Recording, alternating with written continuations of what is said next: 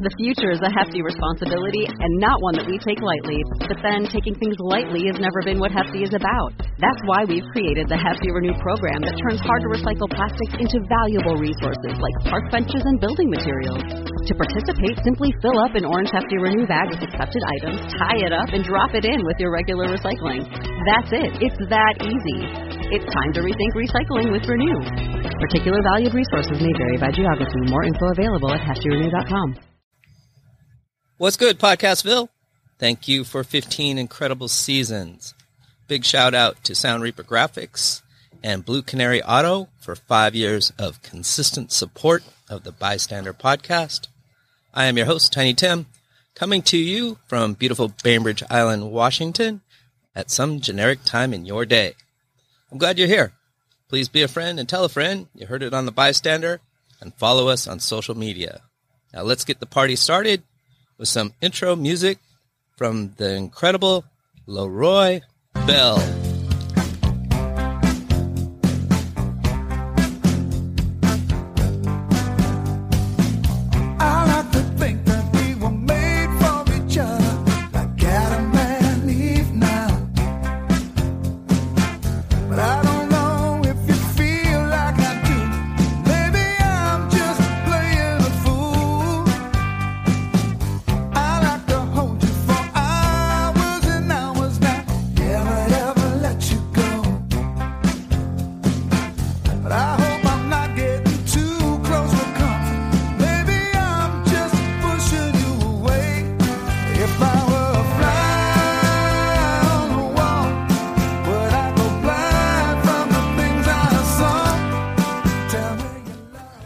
What's good, Podcastville? Thank you for joining me on the Bystander podcast.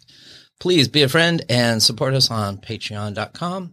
Today, my guests are Erin Phillips and Ashley Mathews. How are you, ladies? I'm great. How are you, Tim? Really well. I don't see both of you enough. Ashley, how are you doing today? I'm doing pretty good. There's a little sunshine out, so I can't complain.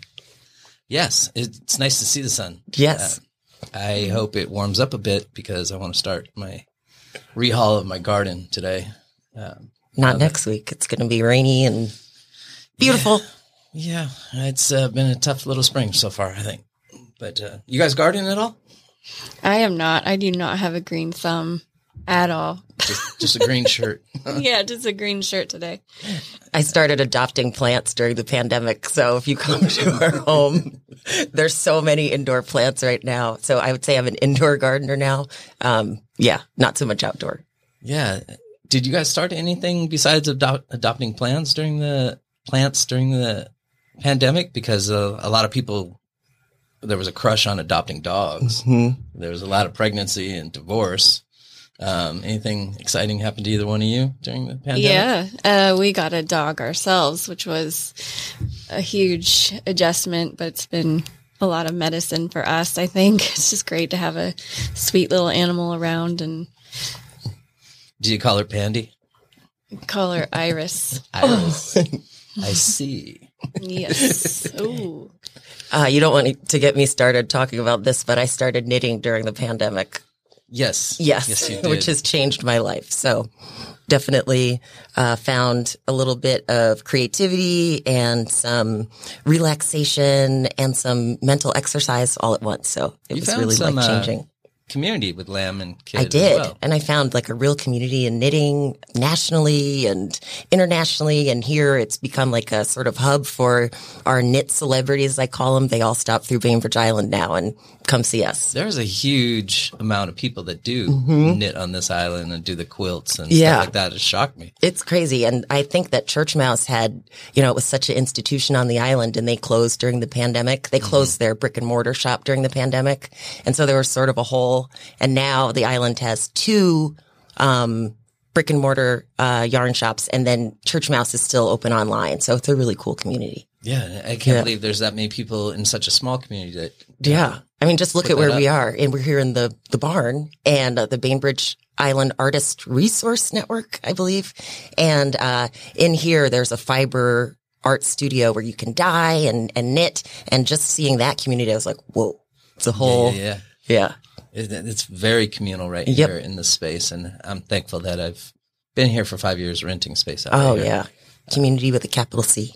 Yeah. So Erin Phillips is a longtime promoter of politics here on the island, famously helped Tara Simmons with her election process, and now she has been so kind to give her services to Ashley Mathews. Tell me why you decided to dip your toe back in the pool of, what do you got for a better word than what I was thinking, community politics? Yeah, I thought I had hung my hat up as far as campaign management goes. But when Ashley approached me, it was something I really couldn't resist. I just think she's exactly what this community needs. And so, yeah, I couldn't say no. Yes. What made you pick her out? I came in contact with her, well, initially when Race Equity Advisory Committee and Task Force was getting started up. Yeah, that's when network. the network. That's when Erin's name first came on the radar for me. And then just seeing her successful work with Tara and Joe Dietz and her good reputation, it was just like, and she's a woman. It was just like, you know what? We're going to do this and be a dynamic duo. Look at you smiling. High praise. I like it. Yeah. I think that's where I met you, is the starting of the Race Equity Network, and it's been thriving, and there's been a lot of change on this island since then, and for the betterment. I mean, you were the first sort of person out that even put like a public post out there about the task force, so you've been there from the beginning. Right on, girlfriend. Yep. So, Ashley, for the people that don't know you, I am privy to knowing both of you pretty well. Tell people a little bit about your background and what brought you to this island. Sure. So I was born in Brooklyn, New York, in the late 70s to I don't know who, and was luckily adopted, was in foster care, and then was adopted by a lovely family, who then moved to upstate New York, where I grew up most of my life. And then, after college, I moved back to the city and worked a lot, and somehow met this great guy who told me he lived in a place called Bainbridge Island, Washington, which I had never heard of, never considered visiting. It's like, you know what? That sounds great. And then after quite a while, we ended up moving here, and we got married, and we had a little deal that we would only be here for 5 years, and then we would move back to New York City, and that was 15 years ago. And here I am. So who broke the deal? You or Scott? I did. I fell in love with this place. It's a lovable place. It is. Sure. Yeah. What made you decide to take on another task and run for council? And kudos on you for coming out early and saying, yes, absolutely, I'm the one. Well, I've known it, I think, since the first time I tried. I think it was in 2019. And I'd say I knew it from well before then. I just didn't know how to go about doing it. I think there are some barriers we've really lessened them now. Which is, that was a bit of a debacle when Yeah. that first happened. And because if you don't know, you don't know. And you really have to be on the inside, unfortunately, to know how the sausage is made here. I didn't know. I didn't have a campaign manager. I was trying to do it all on my own just because I wanted to help. And it was pre-2020. I think there were a lot of different things happening. So for me, the day that I dropped out of the campaign was the League of Women Voters debate. And basically, now I'll be pretty open and honest about it, I had the biggest anxiety attack. It's things that happen to many of us and we don't know how to talk about. And then something pretty coincidental had happened that day and the day before. He was a teen. I think his name was Michael Brown. There've been too many deaths or murders, so I forget, but his name was Michael Brown. And the day before, the police had decided that they said they weren't going to prosecute the police. And then the day I dropped out, Trump had been calling the four, I think it was whatever the squad of four was, telling them to go back to Africa. And I sort of had a little breakdown. I was like, why am I doing this? My friends don't even know I'm running. I have no support. I'm done. I'm done. I give up. And it was one of those moments where I'm glad I had it, because now I'm really ready. Yeah, you don't fear anything any longer. No. And I had enough experience on planning commission to know it's not all, rainbows and butterflies. There are lots of challenges. We get really some colorful emails, but, when it comes down to it, I think it's just because this community cares. Mm-hmm. Tell me a little bit more about your experience on the planning commission. You're still on it right now. I am. I'm the chair now. I was the vice chair last term, and we really get to deal with some great issues that council deals with right now. Right now, we're dealing with the Winslow Sub-Area Plan. The comprehensive plan update is looming upon us, so that's coming soon. All things that this whole community should be involved in. We were pretty integral in the discussions on Wintergreen and Bethany Lutheran, and have been really, I think, working to try to figure out how best this community can solve the affordable housing questions, our affordability questions, affordable housing. Definitely, if you saw the survey that came out recently, we have a huge senior population that we're going to have to really start making sure are part of the conversation as well. Because you can't price those people out. No. Because they become the victims of affordable housing as well, and they're in retirement stage. Exactly. So think about trying to pay your property taxes if you're, in retirement stage, and I can barely pay them now. Exactly. So my parents just moved here and they're almost 80. And so it's given me a whole new, I'm like, okay, wow, that read at the senior center is basically rock star. Yeah. Those are good. When it comes down to Winslow and the comprehensive plan, how do you view the people's ability to affect that? Because it seems like city council and planning department are making a lot of talks and stuff, but I don't really feel like I can come to the table and have a comprehensive idea of what direction it's going and how I can influence my needs.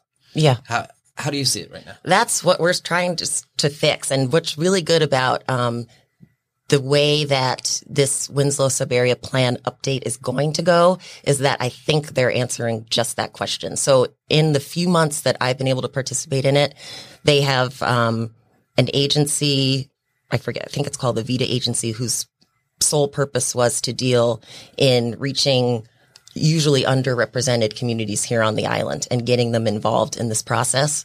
So I spent a couple Zooms and sessions in breakout rooms with people who have never been in rooms before. I heard about the Winslow Sub-Area Plan update in my Erase meetings. We brought it up in the NAACP meetings, which are groups that I know never had any input before. And I know going forward, there is going to be a huge outreach. So I would say stay tuned. Definitely keep showing up. We are figuring out more and more ways to make sure that we hear everyone's voice because they are important. I know it says Winslow Sub-Area Plan, but Winslow is really the heartbeat and like the core of our island for everyone. And so this really needs to be a Bainbridge Island plan. Because it's hard right now, especially with my kid having after school sports and such, for me to make it to a city council meeting and get 3 minutes in front of the diocese. I can read and re-watch the council meetings online, but there's a huge difference of passion when you're actually there, right? Like the last thing I'm thinking about is go back and watch city council meeting. Yeah. So I get the updates about the agenda and the Kobe Connects, which is, I'm thankful that is back and being published because that's a plethora of information. But much like a print ad, having conversations with people like you two right now, it goes a lot further to understand what's going on. Now, do you think the comprehensive plan should come before or after the Winslow area, or do they should be at the same time? I mean, there's no, in my opinion, this is just my opinion. Yes. I think that they should happen simultaneously. They're pretty integral and really important work. And I think that they're putting together either a subcommittee or some sort of group to shepherd both through at the same time, which makes sense. Get on these subcommittees that they pay out for having a exploratory whatever, Let me walk down there and check it out. And see. But definitely, you bring up the issue of accessibility, which is something we talk about in equity. We talk about in basically everything. It's how do we get people able to affect change and be involved in our government. So, for instance, meetings used to be, if meetings are earlier, well, how does that, and with Planning Commission, we spoke about, maybe moving our meetings to 5:30, if that would work. Because staff has to stay late. And so, but then we realized, you know what? There are people who are just rushing to get off the boat at 5:30 or rushing to get home and get kiddos fed and get kiddos from sports, who want to be involved. So that would be maybe excluding them from the process. But I would love to hear any ideas that anyone else has, because, definitely I would say that public participation is key to what we're doing. Well, you could do like former Mayor Cole Medina did and just bring a can of beans and a spoon and have your dinner there at the meetings. Oh my God. That was crazy. I love it. Love it. We had some people in here that railed against the affordable housing at Bethany Lutheran. As a planning commissioner, how does certain zoned areas get changed to fit an idea? Like Bethany Lutheran was not zoned for that many houses, I believe. And it was across the street from where we had said that this has been earmarked for housing and this is rural. They changed the laws slightly, didn't they? No. Yeah. The zoning law. Well, that's what I'm talking about. I think how it ended up happening was that it was so close to that zone, which was literally like on the corner. I think the analogy is if I had a fire hydrant on one side of the street and your house was catching on fire across the street, but you're not zoned to use that water, would I deny you that water? You would not. So I think that's kind of similar when it comes to affordable housing in this particular zone. But with that said, there is a lot of areas zoned for growth. And why go out into areas where it's not zoned and start building affordable housing, especially when it's not particularly transit friendly and such? Bethany was transit friendly. A little special because they did have the bus stop. They have the transit, the bus stop right there. But it's not as walkable, I guess, I mean, school is right there. You just walk up the hill and you're at school. To me, it seemed like a really good location. I think that, in terms of growth, there are a lot of questions that we're going to have to ask and answer each other in a collaborative way. I think that right now the Growth Management Act, the GMA, says that Winslow we are supposed to accept, I think it's like 900 or so. It could be more. I think it was like 900 something. In the next 10 years? In the next 10 years. And I mean, I'm sure we've played Tetris or blocks. If you think about where you're going to put that in Winslow, it starts to get a little bit, I don't know if it all fits. So we're going to have to probably come up with solutions in rural areas that are not building, but maybe redeveloping or repurposing or reusing or revisiting the ADU issue. I, for one, my personal story, I was in Brooklyn, New York on concrete, and that's how I was raised, until we moved upstate New York to a very large tree farm. And I credit the green and the trees and the water for basically growing this young traumatized kid into the woman that I am today. And I don't think I would be who I was today had someone said, hey, your parents can't afford for you to live anywhere else, so you need to live here. Where I'd heard some had suggested during Bethany, just build housing on, the Safeway lot. I don't think it would have been this, I would have had the same outcome. And so that's what I tend to think. I tend to go back to my lived experience when I think of those questions. Now, that being said, many of the opponents of that, it goes back to your face-to-face meeting ideas, because I won't use last names because I'm sure I haven't asked folks if they want to have their name in lights, but there was a gentleman you had on named Kent, and he was very against it. I thought I had never met, I'd never spoken to him really at length, so I didn't know. And I sat down with him the other day and I came away a fan and really interested in what he has to say going forward. And so I think a lot of what I'm trying to bring to this campaign is like bridge building and just to get different people to, like, as cheesy as it sounds, to share a meal, have a cup of coffee, and stop this us versus them development versus equity, or, You can have both. we're going to need both for us all to survive. And I believe Washington State is changing the laws to allow us not to have just single family housing and have duplexes and triplexes Yes. and stuff like that. Because I mean, we toss around ADU, additional dwelling unit, but there's pros and cons to that as well. Yeah. And size. But do you see us adopting an environment where there's duplexes on the island? I can only think that we have like less than a handful on this island. We probably, if in our Winslow core, I bet at some point we will. Unfortunately, this is something that had to come from the state and I don't know about unfortunately, because I go back and forth with this. I really don't like the state telling a city or us what to do. But in this case, it's a housing crisis everywhere. And so I understand where it's coming from. And hopefully, we can rise to the occasion and show that we planned and have room for the growth that might not necessarily occur because we plan for it and come up with better alternatives, such as redevelopment and things like that. Gotcha.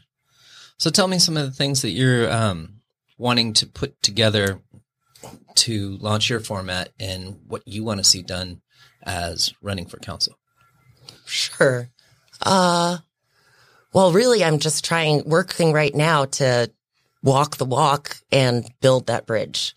So my planning commission experience showed me that a lot of what we were trying to work for, with affordable housing and with some of, the Bethanies or the Wintergreens that we talked about, when equity came up, I think that those who really care about our environment and are worried about all of our futures saw equity as a threat to that. And so these are people who now, after speaking to Kent, I know that he believes in social equity, economic equity, and racial and other. He believes in it, but they saw it as like, this equity thing might be the thing that makes development come and our door is going to have to be open to tons and tons of people coming to build homes. And this is the reason. And so I think that's why we saw like letters to the editor and such about how equity was bad. And so it created this dynamic of like us versus them, and a battle that I don't think needed to exist, because I think that's America right now. Look at Democrats and Republicans. I mean, it is a straight up draw the line straight down the middle. You're either with us or against us. And if you're against us, we're going after you. But it's a lot harder when you get to know people and you respect them in person as a human being. Yeah, it's a lot harder. We do have that culture war going on, which I feel like it's an additional civil war on a different basis here in America. Yeah. And to say that Bainbridge Island would be any different than any other city in America right now, it's not always looked through an equity lens at all. Yeah. Yes, Erin. I definitely have seen, I guess with my campaign experience, what we noticed, because we in the 23rd do have a somewhat purple district, is that everyone cares about the kitchen table issues. I want my kids to be safe. I want to have housing. I want to have health insurance. So I think it's a myth that's been created that we are all wanting such different things. That's not true at all. And I think it's just a messaging that's been created as a marketing ploy for, the different Republicans and Democrats, to really draw lines and say, oh, these people are really extreme. They want 6,000 houses, on a farm, using kind of, wildly progressive type terms. And what we find with normal people is they really want similar things at the end of the day. And all of that us versus them is truly, constructed, versus, what people at the end of the day really need and want for themselves. And I think that's what Ashley is speaking to, which is there are a lot more things in common than different. And when people really try to emphasize the difference, it creates a total construct that's not actually, realistic. The messaging and the verbiage is horrible. I think most people are straight down the line, kind of centrist, like we all believe in the same things, want potable water and, a healthy environment and stuff like that.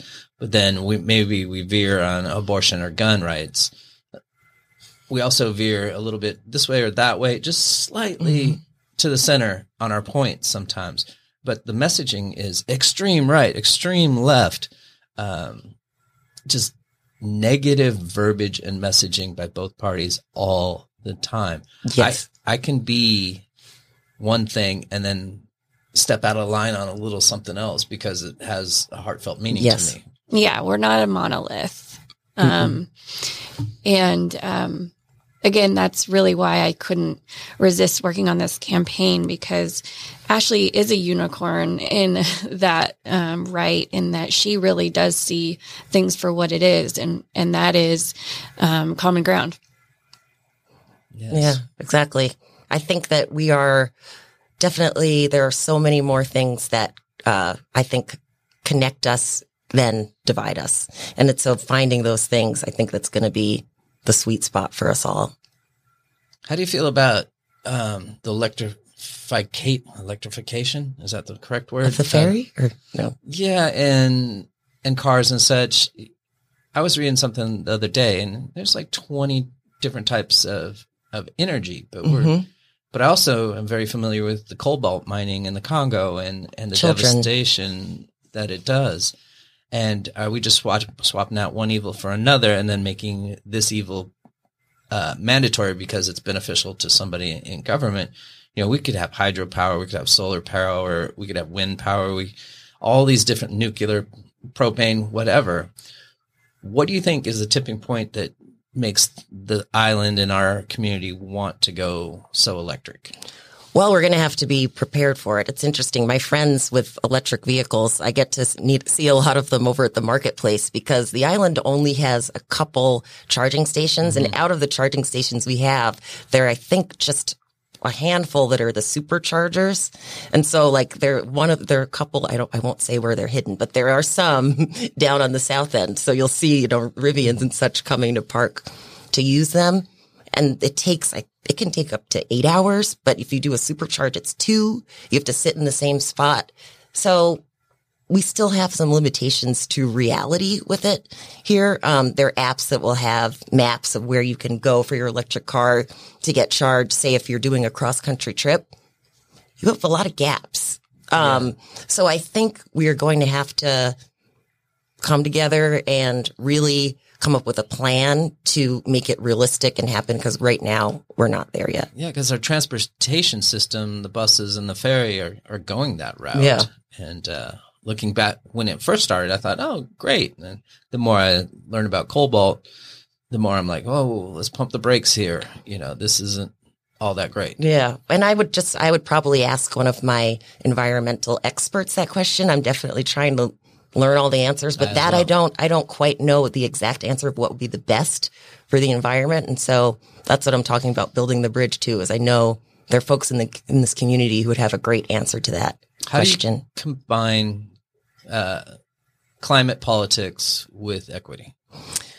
So someone commented at the council meeting the other night. I'm sure you know the gentleman. He protests often. Jim Holbrook. And his passion has really got me thinking if there is something that he is that passionate about, sometimes I get that parallel in my head to when those were marching with Martin Luther King, and how passionate my relatives who did, my mom, my grandma who did, how passionate they were. So if he is that passionate about this, there has to be a reason. Mm-hmm. And he said the other night that environmental destruction is violence. Yeah, and the environment can't speak for itself. Right. And also, if you think in terms of equity, often those with the least have been the most affected by and marginalized by being in bad environments. Think Flint and water, or even think High School Road and, you know, the power lines that go up High School Road, and where, you know, compared to we have very little on the south end that looks like, you know, I don't know if I made my point, but I can bring up something that Ashley and I talked about, which is how it's totally in sync. You know, if we think about how many people are driving to the island to work, you know, that's in the thousands. And we know for a fact that the biggest contributor to climate change is transportation. So we can make an argument for let's have housing so that we don't have this huge draw on our environment. And I think that's sometimes overlooked. Because this should be a walkable island. Yes. Yeah. And also, you know, I think that we can all sort of agree, and I hear the community saying that we want a community that where our teachers can live. We want a community where our police officers can live. But then there's sort of a what next, how to do it, and maybe not the argument where, you know, to me, it's pretty obvious that if you care about the environment, you want to reduce carbon emissions through, you know, less driving. Yeah. Mm-hmm. So I think that's a great example of climate and equity working hand in hand. Well, they should have. No, this is a joke, but they're building the new police station in an old hospital / old apartment complex, right? So they should have just left the apartments above and let the police stay at the police station in apartments. I keep thinking of the Climate Pledge Arena, and I was like, we should have named it Climate Equity Police Station. Well, it's still up for naming, right? No, it's closed. And I read the I think it's like 46 names. They have them up now that they're choosing between. Yeah. A lot of them are Kurt Anget, like a good that's what I chunk for officer. And then I pushed. I think that would be passed away, unfortunately. Yeah. He was the canine specialist and a good dude. Yeah. So. And you know, if you have a puppy, it's a no-brainer, right? For sure. But exactly. Yeah, going back to equity and climate, I think that we definitely have to think of them in terms of their interconnection from now on. Do you think that's something that you can handle the lead on? Yes, I'm trying. I'm trying to build the bridge. I've been meeting with a lot of people so far who I think are going to be integral in getting this started.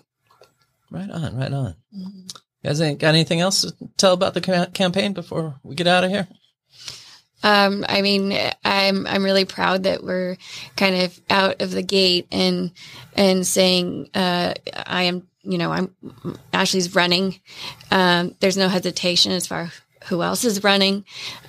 We just know that this is what we need in this really critical time of, you know, comprehensive plan in Winslow.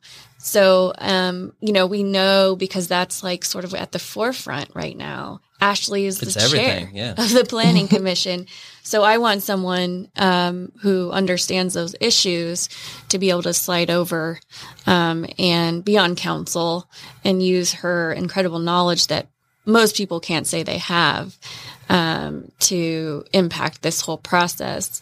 You know, I think one thing that I wanted to mention that we haven't talked about is mental health, behavioral health, and our kids. Mm-hmm. And a lot of campaigns don't talk about kids. That's not their top 3 issues. Mm-hmm. And, you know, a lot of people say, well, that's not part of the jurisdiction of a city council. Well, that's not true. City council members are community leaders, and our kids are going to become voters. Our kids are going to become teachers and all of those things. So we shouldn't ignore and say, you know, quite frankly, that local government doesn't have any role in shaping and creating opportunity. We may not have RCWs that relate to kids, but we definitely have a responsibility to bring the generations to come into the conversation. And I think that's another place that you find equity issues. Yes. What do I want for my kids? And connection. Because all of us. Well, we're working on the climate so we leave a better place for our children to grow up in. Exactly. Sure. Yeah. And if you talk to many of the parents here, especially with the pandemic, mental health came to the forefront. A lot of our kiddos were struggling. They are really cool and open with talking about it. In the schools, like even if you go to like little kids, 2nd to 4th grade, talk about their therapy, talk about, oh, I went to counseling. I'm on antidepressants. They are talking about it and we're not. Yeah. And I think that, we also need to listen a lot more to them. Just be quiet and just listen because they are going to tell us what we need to do. And we need to, I think Bainbridge Youth Services came out with an open letter to the community maybe a month ago that our kids are watching. They see how we treat each other on Bainbridge Islanders or how we talk to each other in council or public comment. They see that. And they see that behavior and they want us to do better. And so that was another part of my campaign was like, I really believe in this community. I think it is such a great place to live, but I do think that we can model some better behavior and treat each other a lot better and see where that takes us. Very well said. Elect AshleyMathews.com for more information and please support her campaign. Thanks. Erin, great to see you. Great to see you, always. Thanks for coming in. I appreciate you saying that. Ashley, thanks, Tim. Thanks for your time. Thank you. Let's go have some lunch. Yeah, sounds like a plan. All right, you've been listening to Bystander. Be kind.